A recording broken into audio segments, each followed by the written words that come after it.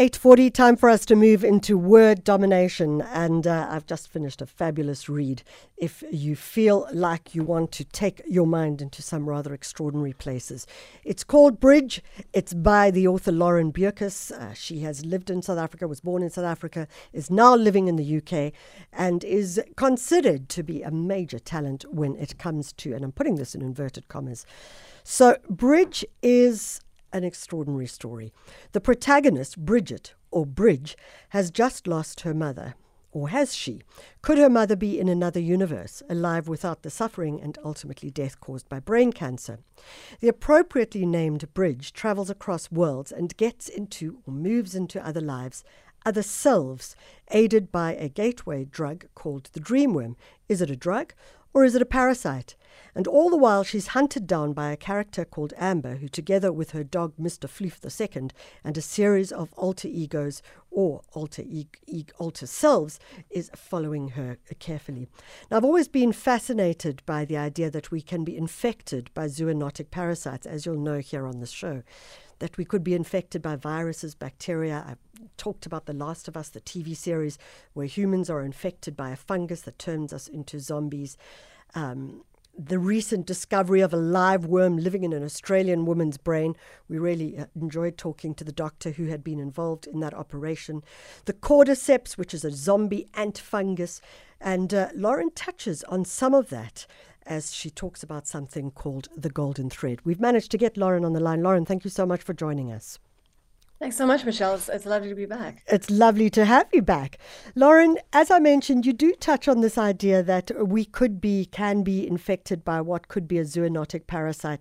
Not necessarily to say that what you call the dreamworm is a zoonotic parasite, but you touch on this idea, which I suppose what in many ways science fiction can do, and I'm not sure I like the term science fiction, future fiction maybe, is it hits on anxieties in our world. And I wonder if you could talk a little bit further to that. Sure, absolutely. So I think that, I write high concept thrillers.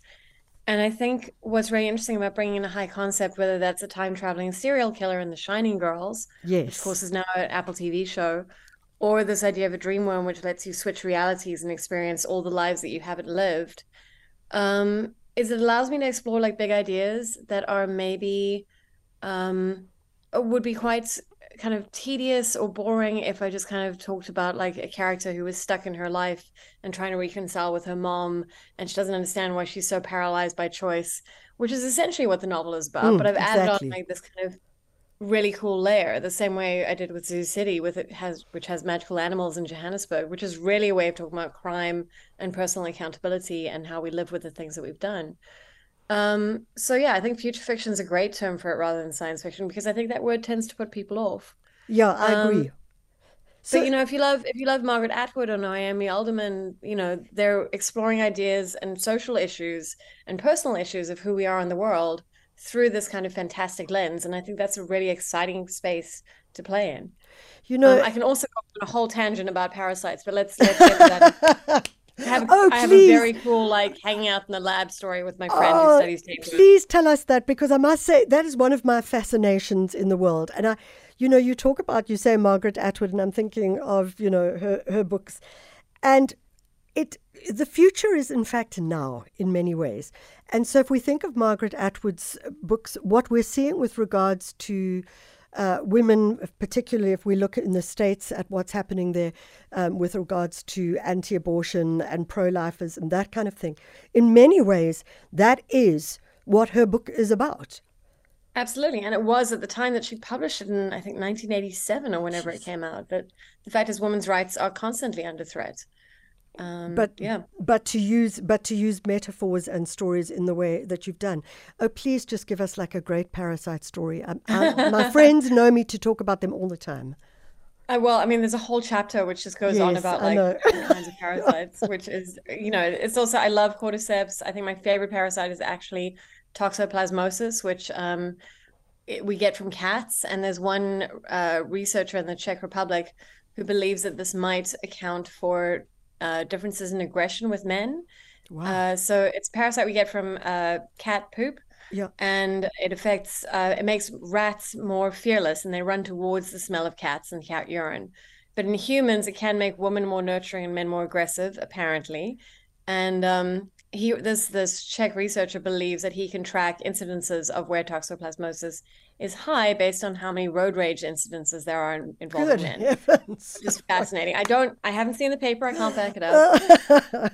But when I was doing my research, and if you know anything about my work, I Yeah. love the deep dives into research. Yes. And I spent a day hanging out with my friend Dr. Haley Tomes in her lab, and she's studies tapeworm as the leading cause of epilepsy in Africa Yes. 5 to 10 years after infection.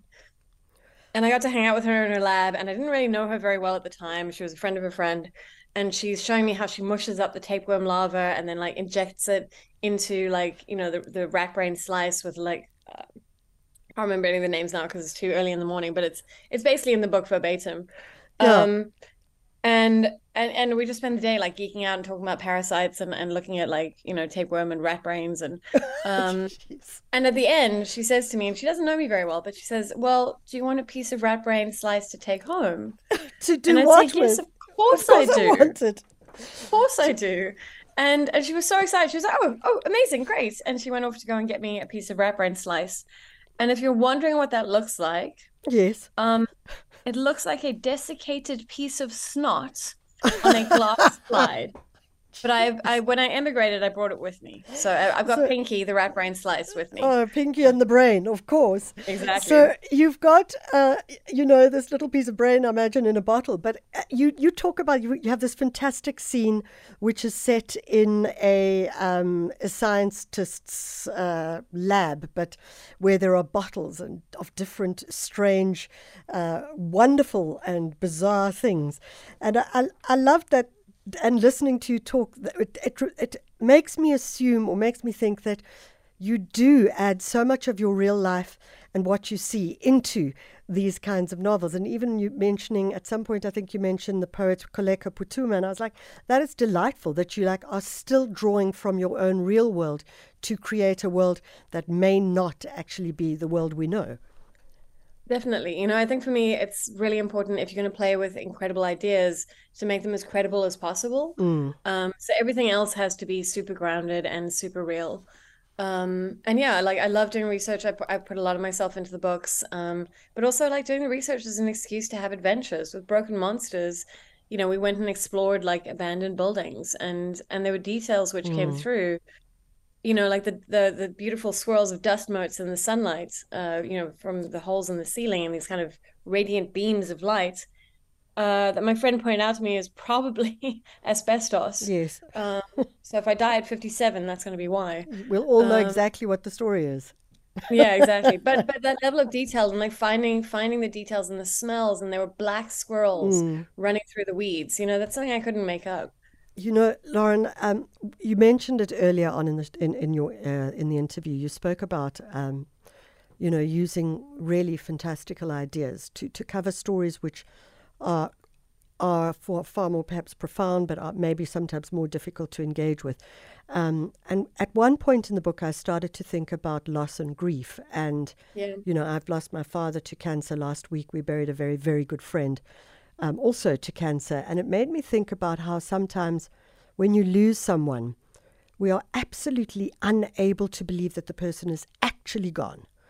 yeah. And in many ways, your book is able to address that feeling of no, this person hasn't left. They're just in another universe right now. And I'm interested to know your feeling about taking those kinds of concepts and shifting them into a future fiction story where it actually becomes a real terrible truth, actually.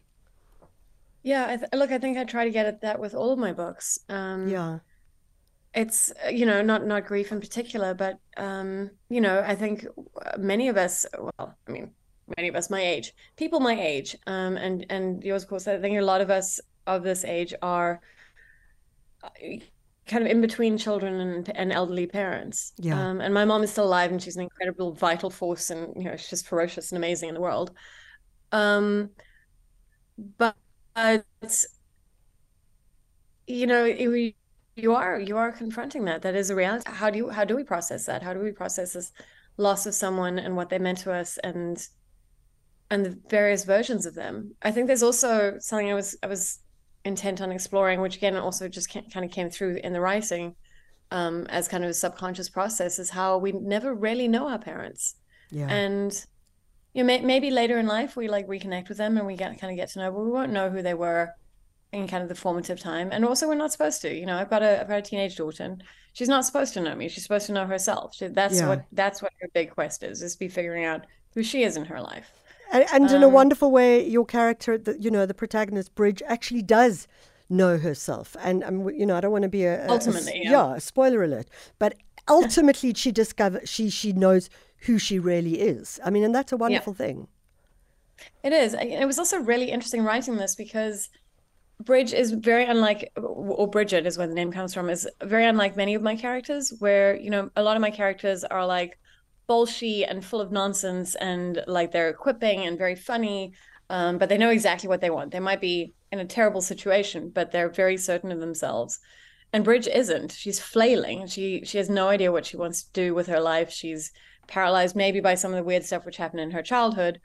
But it was really interesting writing this book and then getting an ADHD diagnosis in December a lot of Wow. last year. Wow. Um, yeah, Okay. and that is a feeling of paralysis and flailing and like all these things you could have done but didn't. And and I know that there's another wonderful mother-daughter multiverse story called Everything Everywhere All at Oh, Once, yes. which Yeah. was phenomenal. But that is actually one of the Daniels who wrote it said like that's his ADHD brain, and I was like, oh, right. It makes sense to So that you. was it really made sense to me. And I can't tell you what a difference the diagnosis has made, just in terms of being able to understand why I couldn't do really simple things. And I think what happens a lot, my psychiatrist in the UK says, which has cost a fortune, can't tell you, Yes, I can imagine.